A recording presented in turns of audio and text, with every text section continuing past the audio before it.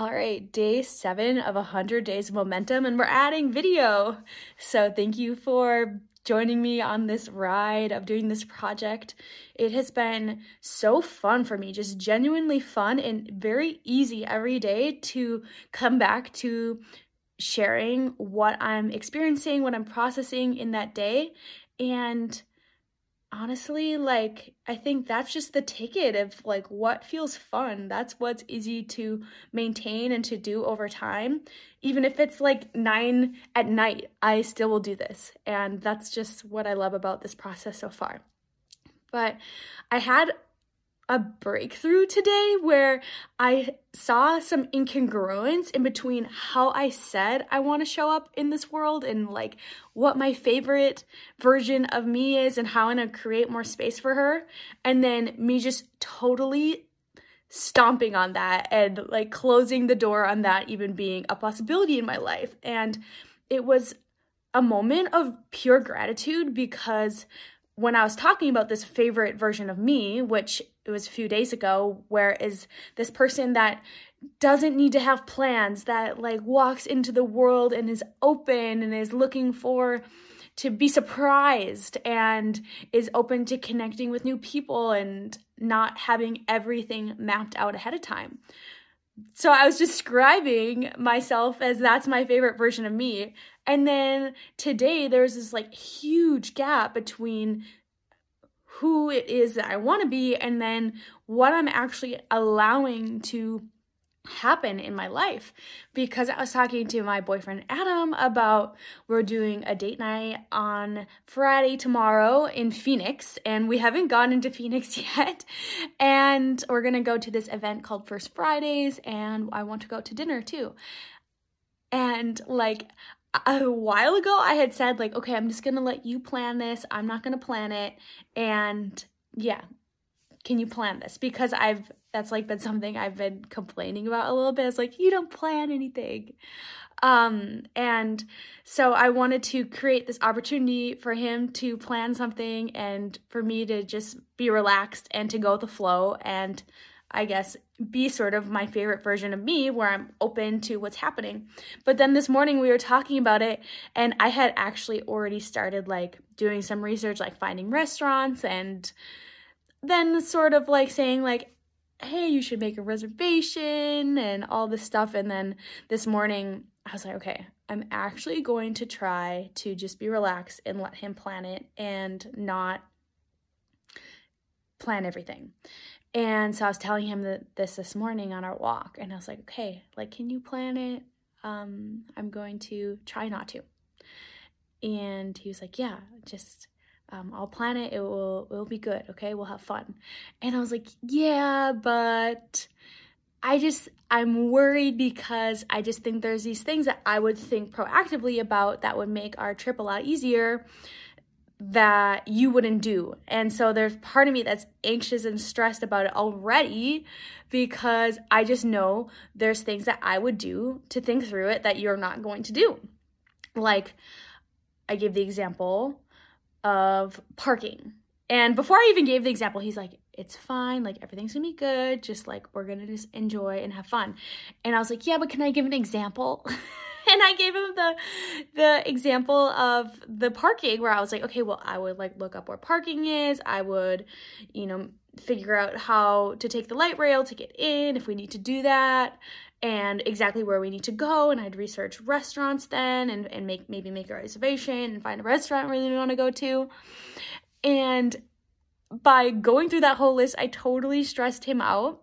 And then I think I made him worried about me not planning and him taking the lead. And then it clicked. I'm oh, that's probably a reason why I end up planning everything and he never does, is because I just jump in and probably make him worried that if I don't plan it, then I'll get upset or something or stressed. And then just by going through this whole list, I realized I was behaving as the exact opposite of who I said my favorite version of me is, and also who his favorite version of me is too. He doesn't when I get super type A about planning everything, and I don't like that either. But here I am trying to think ahead to all the different things that could go wrong and see how I could proactively plan for those things ahead of time so that I can, you know, have a good time. Whew. So what is that? Like, that is part of me trying to keep myself safe. That is me not trusting in him that we can be in the moment and stay safe. So that is like this hypervigilance. Do you hear this, like, hypervigilance, which that means like this over planning, this needing to make sure everything is in a row so that I can feel like I can relax and feel safe. So that is a part of the sympathetic nervous system of like needing to know everything ahead of time so that you can feel like you can have a good time. Whew. So that is just like a huge realization for me is, wow, okay, I really feel like I'm going more into this sympathetic planning stage where I need to have everything mapped out ahead of time. And just by having the awareness in this very specific moment, I'm like, okay, how can I instead trust and find that safety within myself? And what was the most helpful thing is I actually thought of an example of when I was with Adam and something went wrong, and then it ended up being way better than we could ever plan it. And it was, we were in Costa Rica, and okay, no one takes the bus in Costa Rica. Like, no one does, but of course we do. And so we're like trying to figure, well, I mean, locals take the bus, but not tourists. So we were like trying to figure out on New Year's Eve how to go from, I think we were in Tamarindo, and we wanted to go to like this foresty area, La Fortuna, I think. And so we like, you know, our Spanish isn't that great, but we like figured out where to go and the bus, and we were waiting at the bus stop and just waiting forever, and it never came. But we met this couple, these two other people that were also waiting at the bus. They came and joined us while we were waiting, and it was just like we were passing the time, we were chatting with this couple, and then like we got to this point where we realized like, okay, the bus is probably not coming. And so thankfully the guy, he had really good Spanish, and so what he did is he called, like he had connected with someone earlier that might be able to give a ride, and so he called them, this unofficial taxi, and all four of us like piled into this taxi and rode together to La Fortuna. And then they invited us to come over to their hostel for New Year's Eve to celebrate, because we didn't have any plans and they didn't either. So we joined up with them and then had New Year's Eve. And I just like calling upon this example. And then I also asked Adam, like, what's an example of when something has gone wrong but then turned out better than you had ever thought it could, like if you had planned it.